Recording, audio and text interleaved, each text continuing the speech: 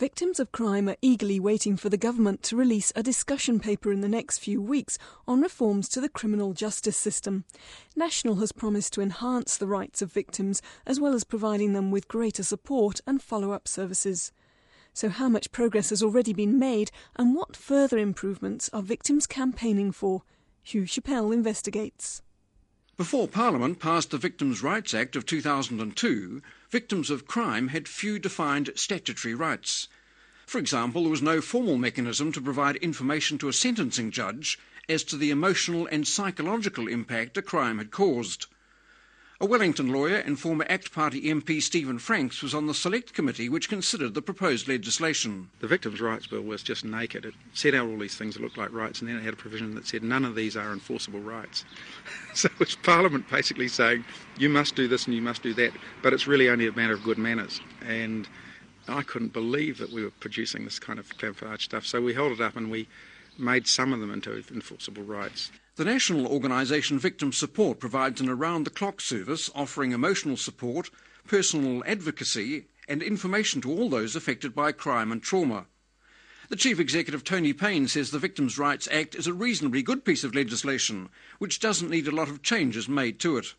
It's much more around the enforcement of the Act and making sure that the various parts of particularly the criminal justice system are responsive to the directions of that Act to deal with victims in a particular way. You know, everything from the police through to the court and parole system to ensure that they are responding to victims in the way that is enshrined in the Act in principle. And I think we're certainly seeing that from the police, and I think you're seeing very clear signals from Commissioner Howard Broad that they're increasingly viewing police work as being a victim-centric process, and they understand the need of not just supporting the victim, which is where victim support comes in, but focusing on the victim as being part of their efforts as they seek to reduce and prevent and solve crime. One part of the Act which is non-negotiable is the requirement for a victim impact statement to be prepared and provided to a judge before a prisoner is sentenced. It sets out the physical injuries, property loss and the psychological effects a victim has suffered. The statement is either read out to the court by the judge or with the judge's permission by the victim. But 7 years after becoming a statutory requirement, the principle of victim impact statements is still in the minds of some a nagging sore which needs urgent attention. The lobby group, the Sensible Sentencing Trust, is to the forefront in calling for change. The national spokesperson Garth McVicker says many victims have a real concern about their statements being watered down. Where a judge will go through a victim's impact statement with a felt pen, give it back to the victim and say, read that. It is the one opportunity the victim has to address the concerns they have and front the offender. I believe that should be completely unedited. I've never come across a victim who wants to be abusive or vengeful. They just want to tell them the impact the crime has had on them. So why shouldn't they? The Crown Prosecutor for Hawke's Bay and Gisborne East Coast, Russell Collins, understands the Trust's concerns, but says judges don't like being taken by surprise. Where a victim wants to read a victim impact statement in court, a judge has the right to know what is going to come out in his or her courtroom. Now, it is true that at times what one might say quite extreme views will appear in victim impact statements. Speaking for my office, we do not look to edit those, but then that does create a problem when obviously Defence Counsel will complain about the emotive nature of what's in the report and the judge will remonstrate with the prosecutor that those matters shouldn't have been included and that it hasn't facilitated the process. But a difficult balance because it is the victim's statement, and if that's what the victim feels, then for my office we are always reluctant to edit that. Jonathan Krebs has worked as both a prosecutor and defence lawyer during his 20-year legal career. He's never come across a victim impact statement being edited or watered down. I have seen victim impact statements which have been enormous in terms of the number of pages and the number of concepts covered, unnecessarily big, in my view anyway. Something which is prolix to that extent simply waters itself down. The best victim impact statement I ever saw was written by a 7-year-old girl on a piece of paper that looked like it was an old piece of computer paper, and it was written in crayon. And she told the judge exactly what she thought, and she just set out in very simple words and probably 3 or 4 sentences. And that was singularly the most powerful victim impact statement I ever saw.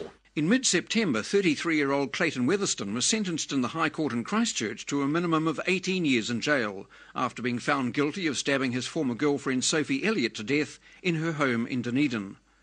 During the 2-hour procedure, her father Gil Elliott read his victim impact statement to the court. I am struggling to come to terms with the death of my beloved daughter, Sophie. She was vibrant, intelligent, hard-working, loving, thoughtful, strong-willed and beautiful. She was a gift from God. We all thought so. She did not get to graduate with her first-class honours degree in economics, something that she'd worked so hard for. Clayton had graduated, but he deprived Sophie of that. He destroyed her life in the cruelest way imaginable. Her death would have been so awful and so excruciating as to be unimaginable. The police didn't think it was a good idea for us to see our daughter. Can you imagine what it feels like? She was so badly mutilated that people are advising us not to see her. But Gil Elliott's 9-minute-long statement wasn't the same one he'd originally taken over a year to prepare. He says the day before sentencing, the police handed him a censored version of his original 3-page victim impact statement. About a page of references to Weatherston had been deleted. Gil Elliott wants a change in the law as to what statements can contain. Tony Payne from Victim Support says there definitely needs to be a debate on the role of victim impact statements.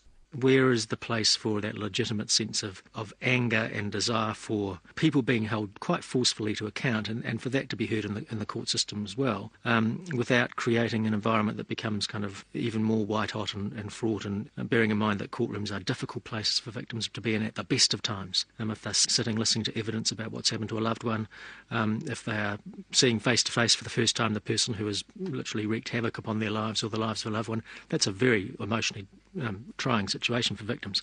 So I think it's important that we continue to do whatever we can to make sure that emotionally and psychologically those places are as safe as they possibly can be as well. The Minister of Justice, Simon Power, says the issue of victim impact statements is one of the measures the government is considering including in its discussion document on reviewing victims' rights. And I'd be very interested in advice and submissions on that point.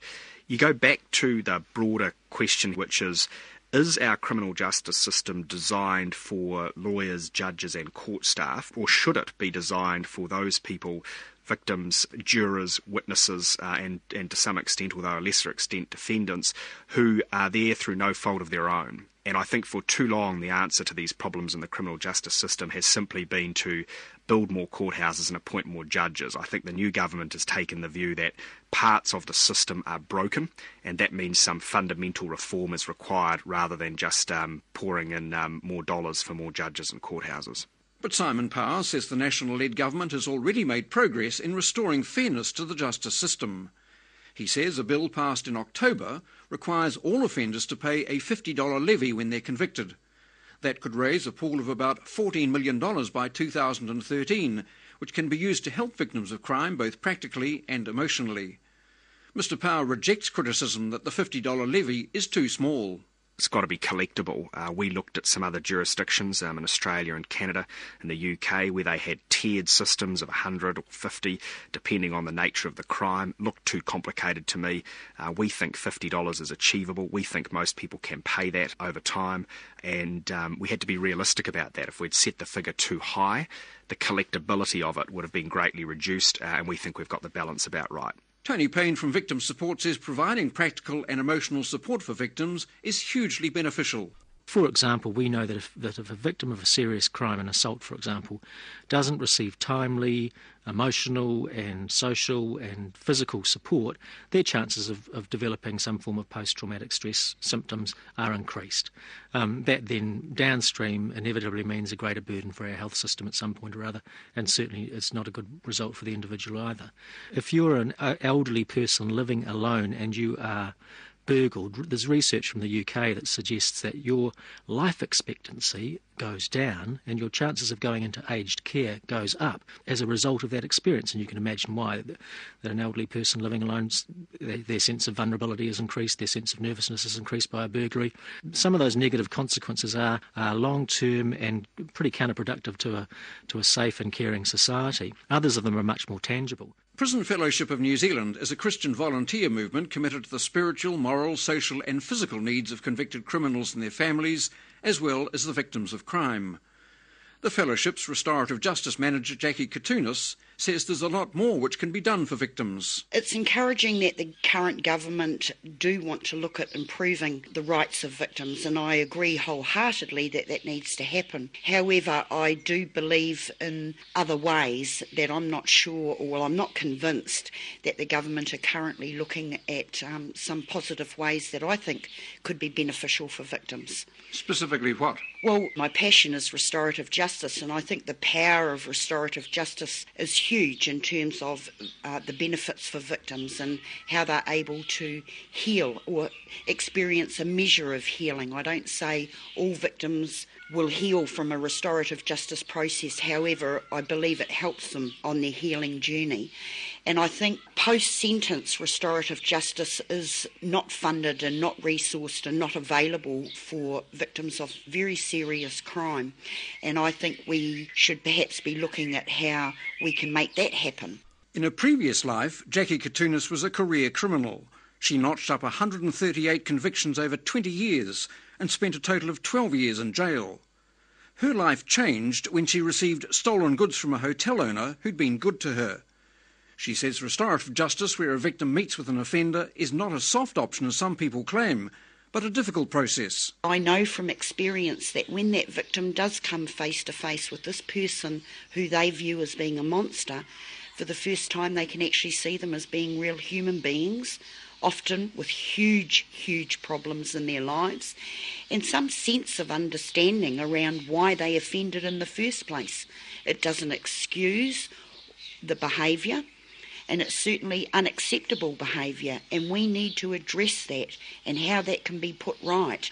Dove Hawke's Bay is a member of the National Network of Stopping Violence organisation and has contracts with the Ministry of Justice, the Department of Corrections and Child, Youth and Family. The General Manager, Caroline Lamp, applauds the government's moves, but says there's still a long way to go. She says Dove Hawke's Bay works mainly with women and children who are a particularly vulnerable group of people. I think there is still some work to be done around the kind of support that those people need. They find it easier to work often with community agencies than they do with government systems and the criminal justice system, for example. So the criminal justice system is not necessarily the best place for supports for victims. The agencies in the community that are supporting women and victims of family violence are doing it from a different perspective, rather than worrying about necessarily getting a conviction and getting women to court to testify. The first and paramount issue for us is providing the support and care that they need, putting themselves in a position where they are testifying in court and then open to cross-examination by defence counsel is a very traumatic and scary proposition for a lot of women. Gil Elliott says the way the court system operates definitely needs to be looked at. It's just so slow and pedantic, and there are so many rules, and the rules all seem to favour the offender and hardly any rules favour the victim. And not only have you gone through all this business of losing your child and funeral and goodness knows what and various hearings, and then you have to go to trial and listen to them saying all these nonsensical things, and it's really, really annoying and frustrating. It's just a great big theatre, a game, an act, all at the victim's expense. So why can't we have the same sort of relationship with a lawyer of our choice, exactly as the offender is allowed to do? It's very difficult to actually get involved because you get that feeling all the time that the prosecutors really don't want to know too much about you, that we'll handle this sort of thing and you just keep out of it. And if we hadn't insisted on seeing them, I'm not sure that they would have seen us, because we have talked to other people who didn't know you could actually talk to the prosecutors, and the prosecutors have not talked to them, just absolutely bypassed them. Whereas the defence, of course, they are intimately involved with the offender. 5 years ago, Tracy Anderson from Morrinsville was kidnapped from her home after a friend was killed by the same offender. She was held hostage for 2 days while being repeatedly raped. It never leaves you, it never will. You just learn to live with it. You just have to accept that this is what it's going to be like, that life will never be the same, and it never will. I'll never be able to work full-time again. I suffer from mental illness, and I can only do what I can manage. Tracy Anderson says the offender is serving a minimum 17-year sentence for murder, with no extra prison time for the crimes he committed against her. She says the court system needs altering, so victims come first. Because it is always the Crown versus the offender, the victim then becomes null and void as a person.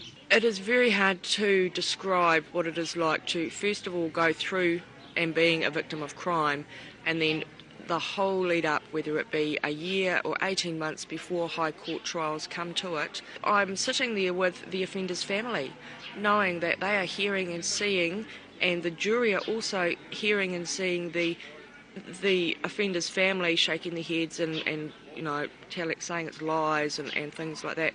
No one can imagine what it is like until you're in that situation. No one told us what was going on. No one informed me before sentencing that he was going to be getting a bulk discount, and that for me, standing up and testifying and going through the trauma of being re-victimised in a courtroom, and I would receive no justice whatsoever. And that is my big problem with the court system. Ken Croskery is married to Rita, whose 40-year-old son Michael Choi was beaten to death in South Auckland in 2001 with a softball bat. He says it's hard to come to terms with the fact a crime is committed against the state and not a victim. When we first went and attended the court hearings and that, we felt as though we were just nuisances being there. We were so isolated from the thing. It was hard to stomach, especially with Rita and I, because we've always paddled our own canoe. And it was very hard to get our mind around. And that continued on to even the first parole hearings. We become a nuisance.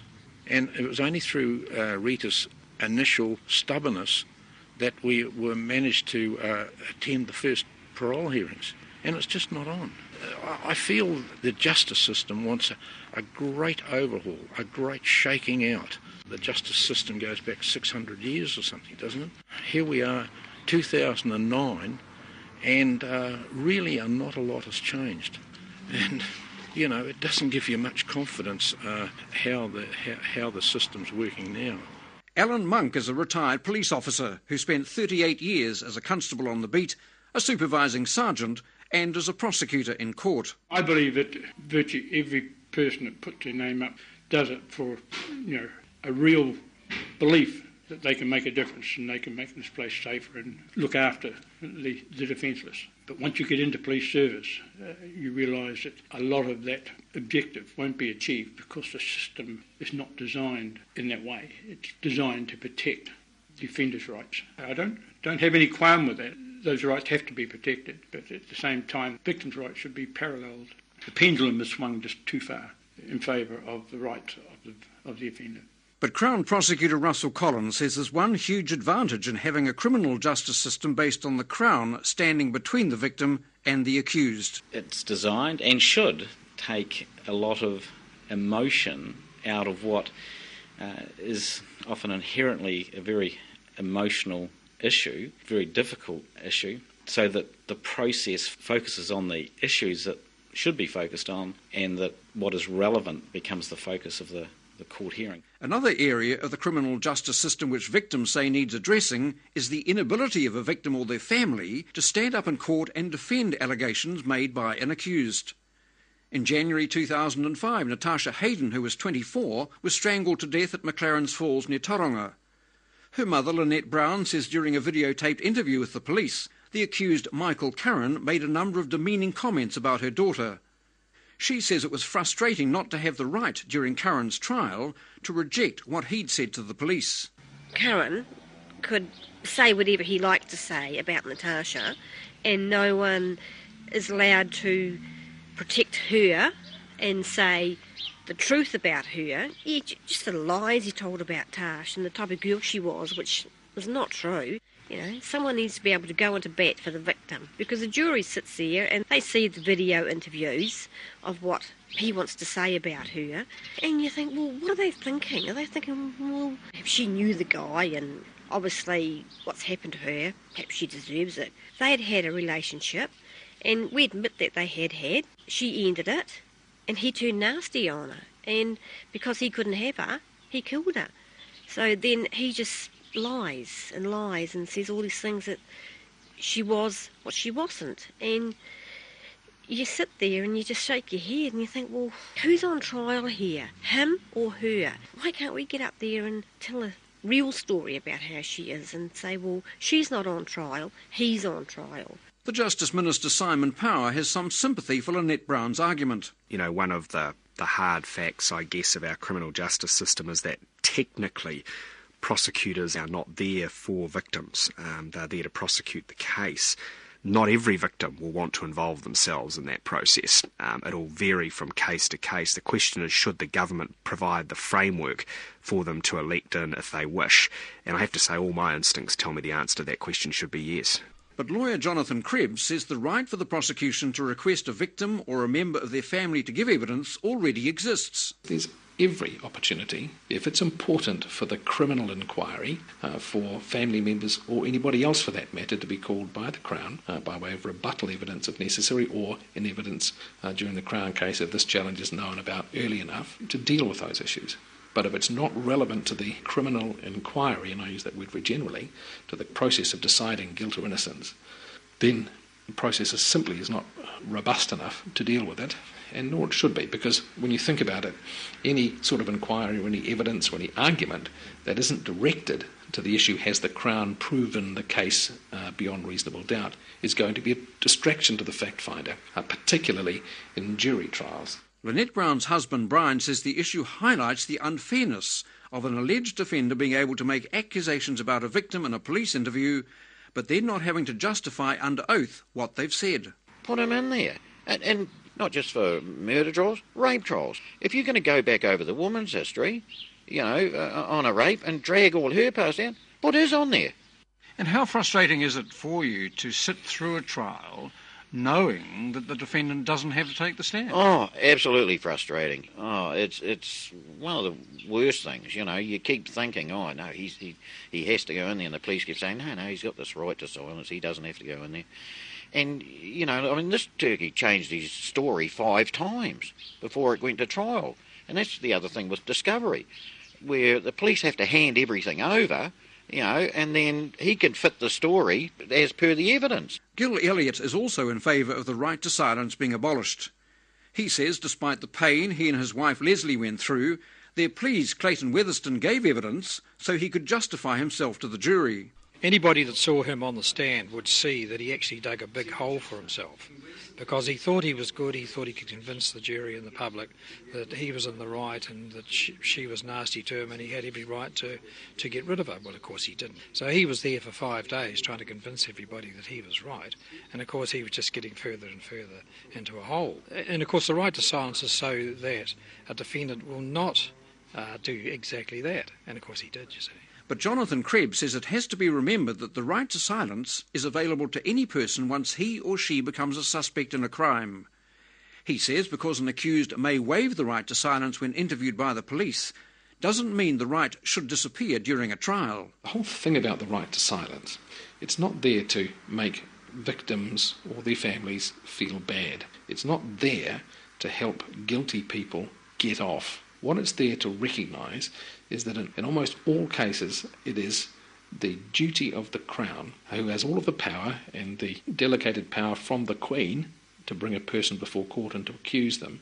It's the duty of that person to prove the case beyond reasonable doubt. That is the system we have. It has its warts, and there's no doubt about that. And this, it seems, is a wart which is becoming a little bit irritating for some groups at the moment, this right to silence issue. But it is an underlying right, and to take that away or to in any way undermine it would be quite wrong. And I just don't think people realise the consequences that would bring for society as a whole.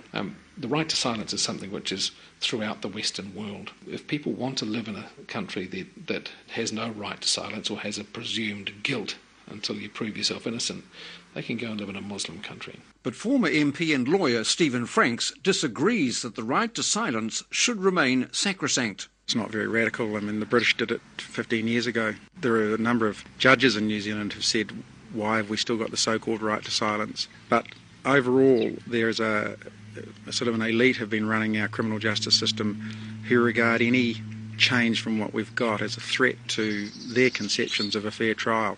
Justice Williamson, Court of Appeal Judge Ted Thomas wrote maybe 10 or 15 years ago that the right to silence was not a necessary part of a fair trial, and just nothing happens.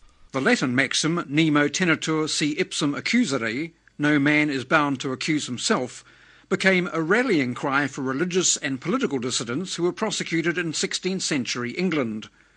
Crown Prosecutor Russell Collins says forensic science and the ability to interview a suspect using a video camera means the world is now a very different place. There's maybe somewhat of a halfway house that may be a consideration in any case, whether it be fraud or whatever. If the agency of the state investigating the matter has achieved certain evidence which implicates an accused person, and the only person who can explain that or complete the inquiries is the accused, then if that person wishes to invoke the right to silence, should the prosecution then be able to comment on that right to silence? Because we not only have the right to silence, but because it is a right and it's a right to silence, the prosecution doesn't have the ability to comment on that, because our system says that would be wrong if it's a right.